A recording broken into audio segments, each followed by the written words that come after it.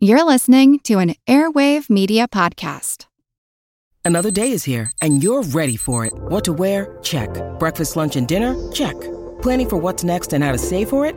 That's where Bank of America can help. For your financial to-dos, Bank of America has experts ready to help get you closer to your goals. Get started at one of our local financial centers or 24/7 in our mobile banking app. Find a location near you at bankofamerica.com/talktous. What would you like the power to do? Mobile banking requires downloading the app and is only available for select devices. Message and data rates may apply. Bank of America N.A., member FDIC. This episode is supported by FX's Clipped, the scandalous story of the 2014 Clippers owner's racist remarks captured on tape and heard around the world. The series charts the tape's impact on a dysfunctional basketball organization striving to win against their reputation as the most cursed team in the league. Starring Lawrence Fishburne, Jackie Weaver, Cleopatra Coleman, and Ed O'Neill. FX's Clipped, streaming June 4th, only on Hulu.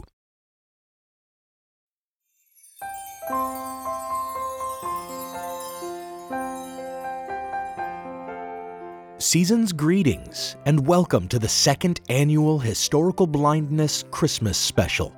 I'm Nathaniel Lloyd, and I'll be the Lord of Misrule for these festivities. So allow me to place this furry hat on your head, fill your hand with a warm cup of either mulled cider or eggnog, and lead you into the drunken revelry. As you make merry, I want to take a moment to thank my newest patrons, who have been enjoying exclusive minisodes on an ad-free feed during my year-end hiatus. Thanks Jamie, Dominic, Wasabis, Stephanie, Sharon, Kara, and Avery. Your support means a great deal to me. This holiday season, give yourself the gift of all my content without advertising by heading over to patreon.com/historicalblindness. Now, if you've had your fill of dancing, let us warm ourselves by the fire and watch the snow fall outside the window. Settle in a comfortable chair as I share a remembrance of times long past and of the Christmases of yore. Those of you who joined me last year at this time may remember that we spoke of the ancient origins of this holiday. We spoke of midwinter festivities, of Saturnalia and the Kalends as the origin of many traditions, such as gift-giving and decorating with greenery. And we looked back on Mithra and the celebration of Sol Invictus as the original December 25th holy day, long before Christianity placed Jesus Christ's birth on the same day and made it a central part of their liturgical calendar, a day when the faithful are obliged to attend Mass.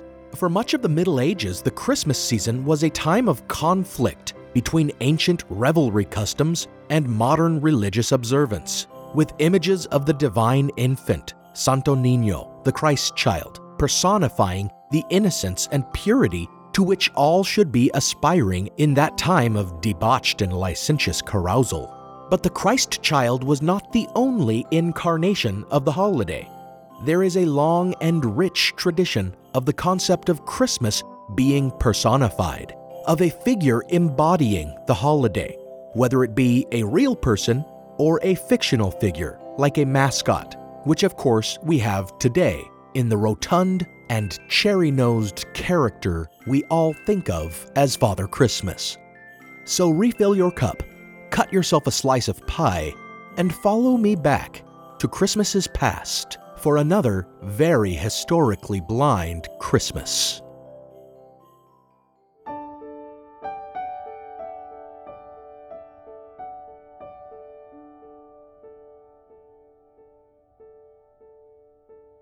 Stare into the flickering candle flame and follow it back to the dawn of Christmas, to the midwinter celebrations of antiquity. Recall our discussions of Saturnalia, the mid-December Roman festival in honor of Saturn, which itself may have evolved from even older solstice traditions among farmers, and the Kalends, a kind of New Year's festival that followed. We see the decoration of homes and public places with greenery, and the giving of gifts in the form of candles. And as today, it was a time of merrymaking, but the way we think of making merry during the season today may be a bit more tame than Romans thought of it then. As the celebration represented the death inherent in winter, followed by the rebirth of light and warmth and hope, as symbolized by the common sight of lit candles, it was a true carnival in the sense of the word, meaning a farewell to the flesh. It was an occasion of wild and riotous excess, with not only feasting and music and dancing, but drunkenness and gambling and promiscuity. Saturnalia and the Kalends were times when the norms of society were rescinded and social order upended. Slaves not only ceased their work, they sat at the head of their masters' tables. Raised briefly to a station in life they could never enjoy on any other day of the year. This tradition of inebriation and topsy-turvy social order persisted in midwinter seasonal celebrations long after the fall of Rome and the rise of Christianity, with not only the rich and poor trading places, but also men dressing as women. Mid-December remained a time for debauchery and reversing the social order all through the Middle Ages and into the early modern period. In England, the custom of wassailing appeared, the word evolving from a Middle English toast to one's health or wholeness. Wassail bowls were popular for communal drinking, and as wassailers often went house to house singing and offering drinks from their bowls, or asking that their bowls be filled, it appears to be a forerunner of Christmas caroling. But eventually, wassailing became, for some, an opportunity for thuggery in this topsy-turvy season, and wassailers were sometimes known to force their way drunkenly into homes, demanding to be given food and drink. Considering this, as well as the wanton behavior that resulted in a boom of bastard September children every year, it is perhaps no surprise that Puritans outlawed Christmas celebrations in the mid-1600s, both in England under Cromwell and in New England under the Puritan government of Massachusetts.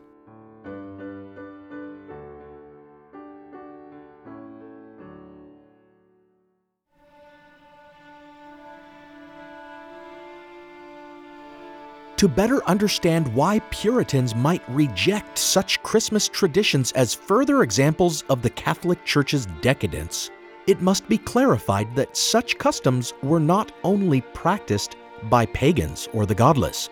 The Church also took part in these bacchanals in the form of the Feast of Fools, a tradition among medieval clergy in Western Europe, in which low-ranking clerics took over their churches, holding mock services in which they dressed as choir women, sang indecent songs, burned old shoes as if they were incense, gambled and danced among the pews, drank themselves silly, and even went out upon the town making lewd gestures, laughing drunkenly, and generally raising hell and making spectacles of themselves.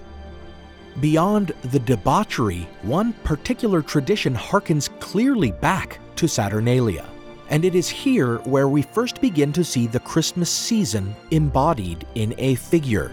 At Saturnalia, a mock king was sometimes raised up to preside over the festivities, and we see this custom echoed throughout history.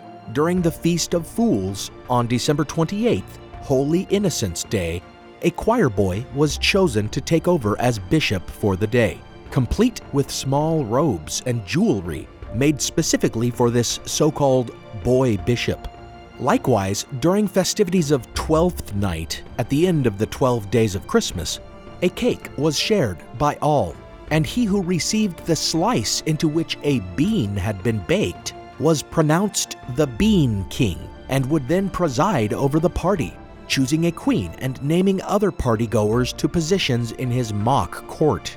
This tradition of mock kings at Christmas time is again further echoed in the late medieval and Renaissance custom of appointing a Christmas lord to preside over the seasonal merrymaking. This master of merry disports, as he was called, or otherwise this abbot of unreason, or most commonly lord of misrule, acted as a kind of host for all the dancing and mummery, the masquerades and feasts, leading motley groups of merrymakers through the streets and into churches, ringing bells and singing.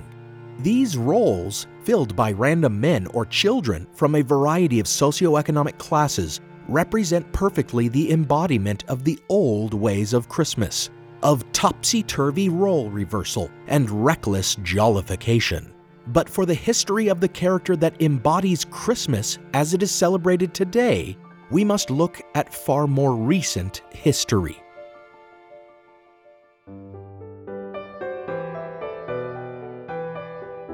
Today, when one thinks of Christmas personified, one doubtless thinks of Santa Claus, that jolly old gift giver with his own elaborate mythos.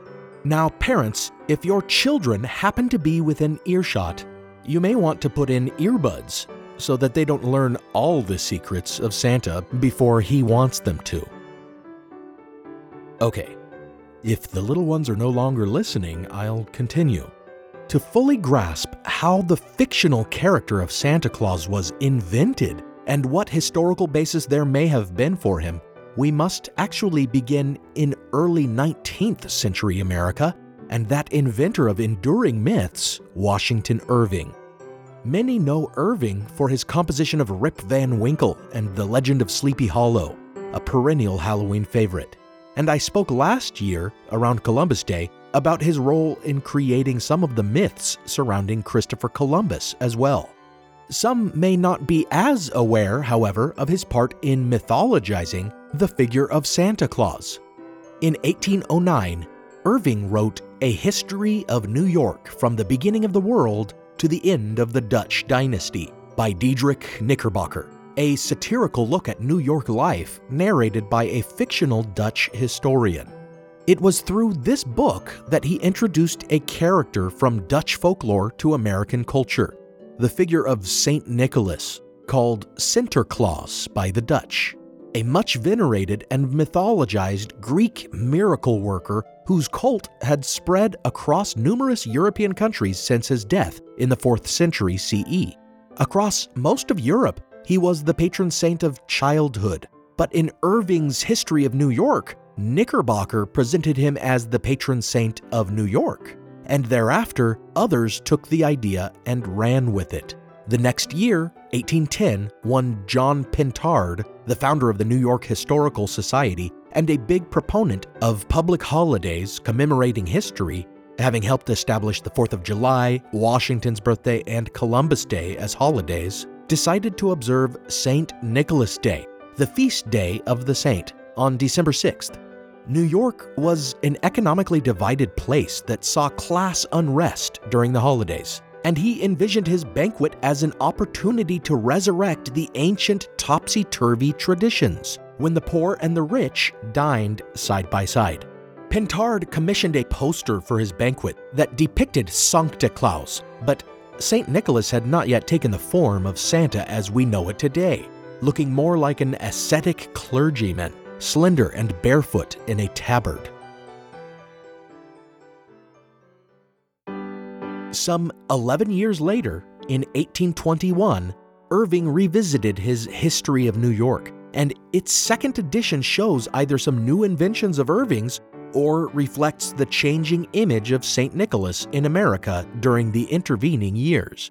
Irving describes him smoking a pipe and bringing presents to children in a magical flying wagon that soars over the treetops. Then, St. Nicholas took his essential and final form a couple years later, with the December 1823 publication of the poem "'Twas the Night Before Christmas" in an upstate New York newspaper. For more than 150 years, this classic poem, originally titled A Visit from St. Nicholas, was attributed to Clement Clarke Moore, who, legend has it, composed the piece during a sleigh ride into Lower Manhattan to buy a turkey for Christmas dinner. A literary poet and classical scholar, Moore thought it mere doggerel and wouldn't have his name attached to it for 20 years. However, in 1996, the literary sleuth Don Foster made the convincing argument that it was actually penned by judge and amateur poet Henry Livingston Jr., whose surviving work far better matches, in tone as well as meter, the poem in question. But regardless of who wrote the poem, Santa Claus had arrived in all his particulars. Irving's flying wagon full of gifts had become a sleigh. and it now was hitched to reindeer, each with a name. St. Nicholas descended through the chimney to enter homes by the hearth, where stockings had been hung for him to fill with gifts. Here we see the universal modern image etched forever in verse: the rosy cheeks, the red nose, the droll smile and white beard, the rotund figure dressed all in furs. Only one particular seems to have been ignored in subsequent iterations. In the poem, he is a small elf. His conveyance, a, quote, miniature sleigh and 8 tiny reindeer, end quote. As his legend grew, so too did his size. And the elfin element of the legend does survive, of course, in Santa's army of elf tinkerers at the North Pole. With the small exception of his stature, the figure of Santa Claus seems to have leaped from the imagination of 19th century New Yorkers fully formed. But that is not, in fact, the case. They built upon an existing mythos surrounding the figure of St. Nicholas, and they incorporated elements from traditions surrounding other seasonal figures in European folklore, all of which we must explore in order to fully grasp the origins of the character we call Santa Claus. Now for a brief intermission.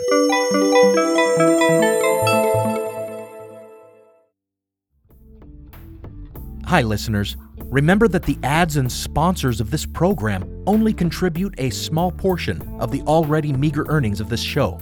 If you'd like to contribute to this project and help me turn it into a viable enterprise, remember that you can pledge support on Patreon at patreon.com/historicalblindness. For as little as $1 a month, you get access to an ad-free stream of the show that also includes teasers and fully produced patron-exclusive bonus episodes.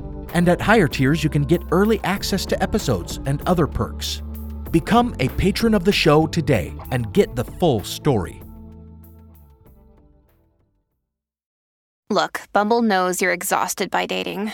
All the, must not take yourself too seriously, and 6'1" since that matters, and what do I even say other than, hey? Well, that's why they're introducing an all-new Bumble, with exciting features to make compatibility easier, starting the chat better, and dating safer. They've changed, so you don't have to. Download the new Bumble now.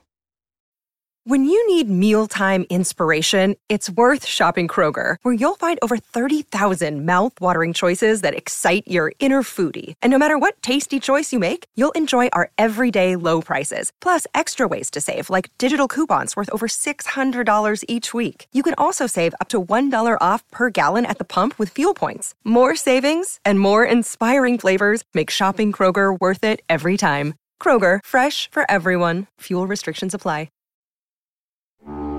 Now, back to the show.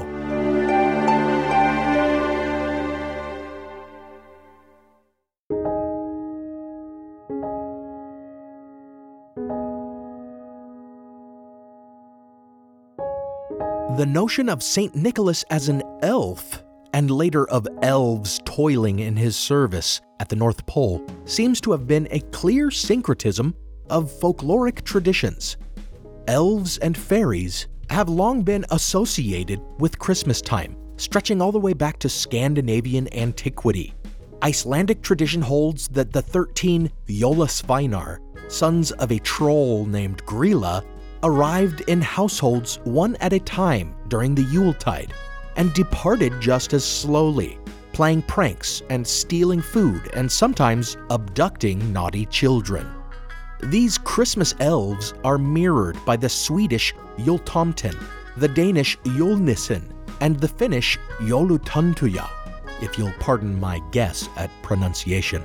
All of them Yuletide elves, known to either reward or punish, for whom householders left out offerings of milk and porridge, as well as tobacco and booze. Over time, these Christmas elves came to be represented much like modern-day garden gnomes, white-bearded with a pointed hat, which seems to be a clear inspiration not only for the diminutive stature of the jolly old elf in the famous aforementioned poem, but also for the modern image of Santa Claus and our annual offerings of milk and cookies. Another influence on the image of Santa Claus was the English folkloric character of Father Christmas, also called Sir Christmas, a robust and bearded character dressed in a fur-trimmed robe that appeared in the Middle Ages as a symbol of the season. Perhaps the most famous iteration of this character was the Ghost of Christmas Present in Charles Dickens's A Christmas Carol. But not all the folkloric and mythological characters from which Santa Claus evolved were so recognizable. For example, much of his legend appears to have been borrowed from ancient winter goddess traditions out of Northern Europe. Longtime listeners may remember one of the digressions I took while discussing white lady ghosts in Germany years ago. That rabbit hole led me to the goddess tradition of Berchtha or Perchta, the spinner, a spirit who took great interest in the matters of the household, a disheveled witch-like character who inspected homes for cleanliness, rewarding the diligent children who kept houses neat and punishing the indolent and naughty children who made messes. Berchtha flew through the night skies during the 12 days of Christmas, accompanied by phantom creatures and ghost children, entering homes to make her judgment on the family's industriousness and to rock babies in their cradles. If the members of a household did not placate her by leaving out the remnants of a special dish, then it was said she cut open their stomachs as they slept and ate her fill of their undigested meal. There were numerous versions of this winter goddess, Berchtha or Perchta, including Hertha, Bertha, Holde, Holda, Holla, and later iterations like the German Frau Goda. In some variations, the goddess was said to gain entry into homes via the smoke of a hearth fire. Therefore, we have in her a figure who enters houses through the chimney, who expects a treat to be left out for her, and who rewards or punishes children based on naughtiness.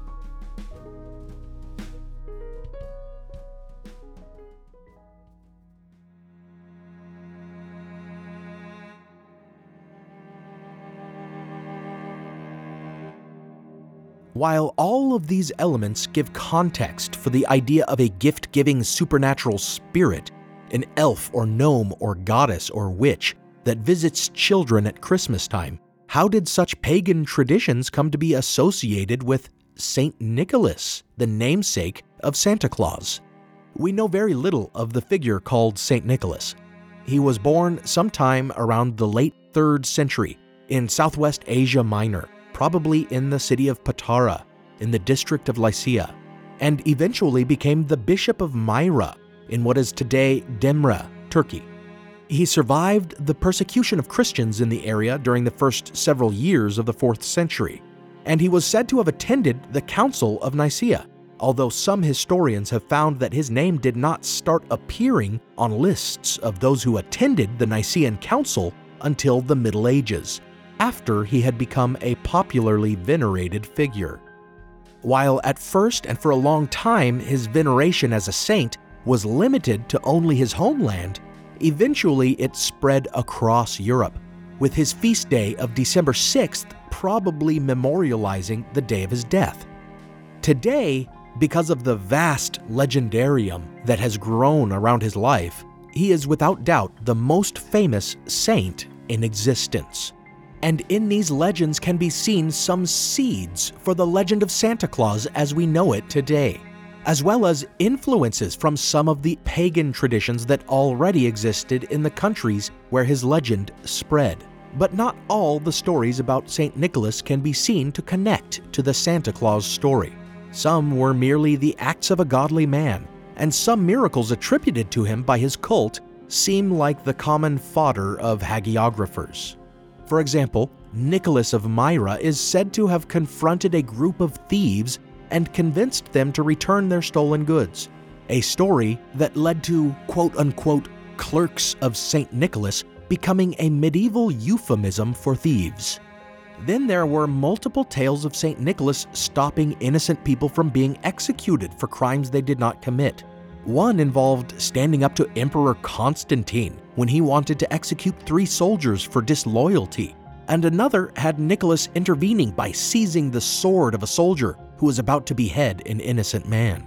Furthermore, Myra being a port town, many prayers were directed toward safe passage for their sailors and the grain they carried. Many of the older traditions surrounding St. Nicholas as a wonder worker have him performing miracles at sea as a guardian of seafarers.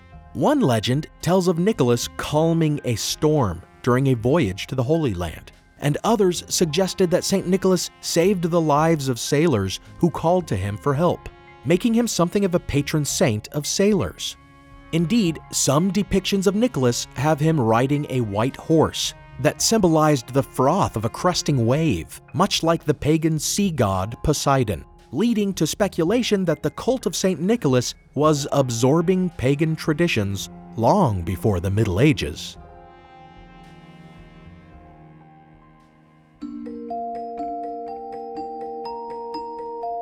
Many have looked for connections to Christmas traditions in the legendarium of St. Nicholas, and some of the connections that have been made are dubious, such as the claim that Nicholas was so young upon becoming Bishop of Myra that he was called, quote, the boy bishop, end quote. A claim for which there appears to be no support beyond the fact that boy bishops were customarily chosen on St. Nicholas Day. But one begins to get an inkling of the eventual course his legends would take when one hears the tales that cemented his reputation as a gift giver and patron saint of children. The central story of his legendarium, in which the tropes of Santa Claus can be seen, is the story of the three maidens. In this tale, which seems to have originated in the 8th century, long after his death, a young Nicholas is said to have become aware that three virtuous young ladies faced a terrible fate. They were of age to marry, but because their father could afford no dowries, he intended to sell them as prostitutes instead. Springing into action, Nicholas, who apparently had plenty of money, secretly crept up to the man's house at night and tossed a bag of gold through an open window. The gold made it possible for the man to marry off his eldest daughter, and the next night he was surprised to see another bag of gold fly through his window, enabling the marriage of his middle daughter. On the third night, when a third bag of gold was thrown into the house, the father raced outside and caught Nicholas in the act. He thanked Nicholas profusely, but Nicholas asked him to keep his gifts secret. Later versions of this story claim that Nicholas climbed onto the roof and dropped the gold through the chimney, which may in fact be a syncretization of the Nicholas legend with that of Berchta entering homes through chimney smoke. Some variations have it that Nicholas's gifts of gold fell into some stockings that had been placed by the fire to dry, thus resulting in the tradition of Christmas stockings. But this too may be the result of syncretism, as some scholars have pointed to ancient Norse Yuletide traditions as the origin of Christmas stockings. During the Yuletide, Odin was said to ride through the skies leading his wild hunt, and children who filled their shoes with straw or carrots to feed Odin's horse Sleipnir might in the morning find their shoes full of candy and gifts to repay their kindness. But regardless of whether these particular traditions originated from legends about St. Nicholas or were incorporated from pagan traditions, we do know that Nicholas was associated with charitable and secret gift-giving, such that after his death, it became common when any gift was received from an unknown source to attribute it to St. Nicholas. Indeed, death did not halt the growth of St. Nicholas's legendarium, for some of his most famous miracles were said to have been performed from beyond the grave. In one story, when a Christian man swore by St. Nicholas to repay a loan to a Jewish moneylender, but then tried to cheat him, St. Nicholas took notice. The moneylender took the Christian to court, and the debtor brought a hollow staff full of gold, which he handed to the moneylender before swearing he had given back all the money to the lender, a technical truth since he had given the lender his staff to hold. Afterward, taking back his staff, he went on his way, but the spirit of St. Nicholas caused a cart to run him down in the street and break open the staff, revealing the gold. The Jewish moneylender refused to take the money, however, because he did not think the man deserved to die. But when St. Nicholas raised the cheating debtor back to life, the moneylender converted to Christianity. After this, Nicholas came to represent fairness in financial dealings and became a patron of moneylenders.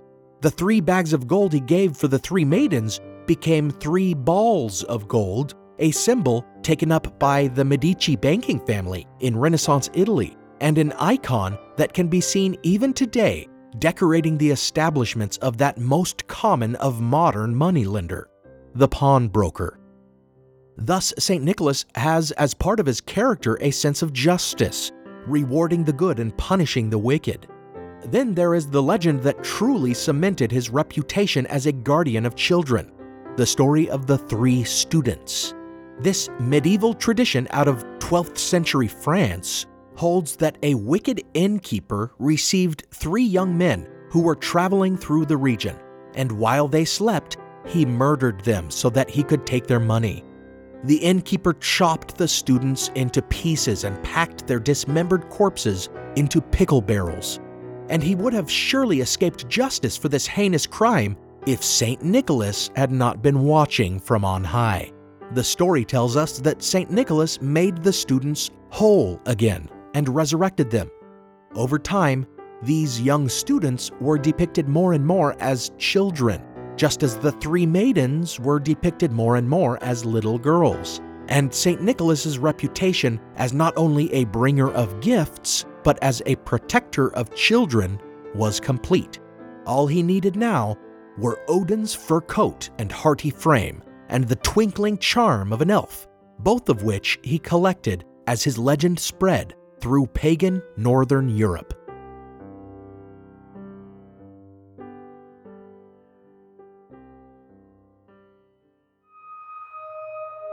Today, St. Nicholas enjoys an odd position. Through the evolution of his legend and the corruption of his name, he has become a universal symbol of Christmas as Santa Claus, and many still celebrate his name day to remember him as a saint. However, the Roman Catholic Church has always had a conflicted relationship with Nicholas. His veneration predated any official canonization process, and it has been suggested that some in the Church are put off by the saint's popularity, especially insofar as he seems to have eclipsed the Christ child in his embodiment of Christmas. Indeed, one of his names, Kris Kringle, appears to have derived from Christkindl, a word for the baby Jesus. So it seems the gravity of the legendarium of St. Nicholas is such that it pulls in not only pagan traditions, but Christian ones as well. It is a snowball that started rolling in the 4th century and has grown to become a massive, unstoppable folkloric force that assimilates everything in its path. Perhaps in an attempt to resist this relentless legend, as part of a 1969 revision of its calendar of saints, the Roman Catholic Church made veneration of St. Nicholas optional. But the saint remains an important figure in both the Anglican Church and the Eastern Orthodox Church. In fact, in 1972, after reducing St. Nicholas's position, the Roman Catholic Church gave the bones and other relics of the saint to the Eastern Orthodox Church. Today, the supposed remains of the saint who became Santa are kept in New York, a fact that the mythmaker Washington Irving and his fictional narrator Diedrich Knickerbocker would truly appreciate.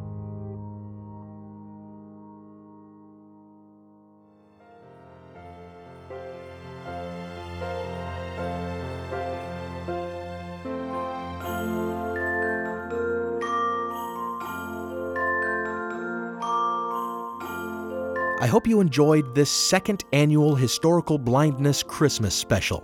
As always, I want to thank my charitable partner patrons, Joe, Jacob, Robert, Diane, and Passive Consumer. Your generous giving sustains me not only in this season of giving, but all the year round. Happy holidays. Much of the Christmas music on this episode, including the tracks Wish Background, Deck the Halls A, Jesu, Joy of Man's Desiring, and O Holy Night, were by Kevin MacLeod and available at incompetech.com. The rendition of O Come All Ye Faithful was by Jingle Punks and is available through the YouTube audio library at youtube.com/audiolibrary/music. Additional music, including the tracks Holiday Gift, Nothing bonus track, Something bonus track, Brooks, and Daedalus, are by Kai Ingalls and are available at freemusicarchive.org. All music licensed under Creative Commons Attribution License. As the season comes to a close, know that I'll be aiming to get the 2020 season of the podcast on a regular release schedule after a premiere sometime in mid-January. Have patience with me, though, because I'm in the middle of an unanticipated move with my family that we've been packing for but won't actually start until the day after Christmas. By the new year, we will be trying to unpack and settle in, and my semester starts within a couple of weeks, so I'll have a lot on my plate trying to get the house set up, prepping my spring courses, and working on getting the podcast season going as well. Remember that if you want new content during this hiatus, you can pledge as little as $1 a month on Patreon to get not only an ad-free feed, but also bonus mini-sodes. I released 2 in November and another earlier this month before this Christmas special. Make sure to tell friends and family about the show and follow on social media. Until the new year, remember, just as the study of history exposes us to a patchwork of conflicting views, so history itself appears to be a tapestry of true events interwoven with myths and legends. All we can do today is pull a thread and try to understand how it was fabricated.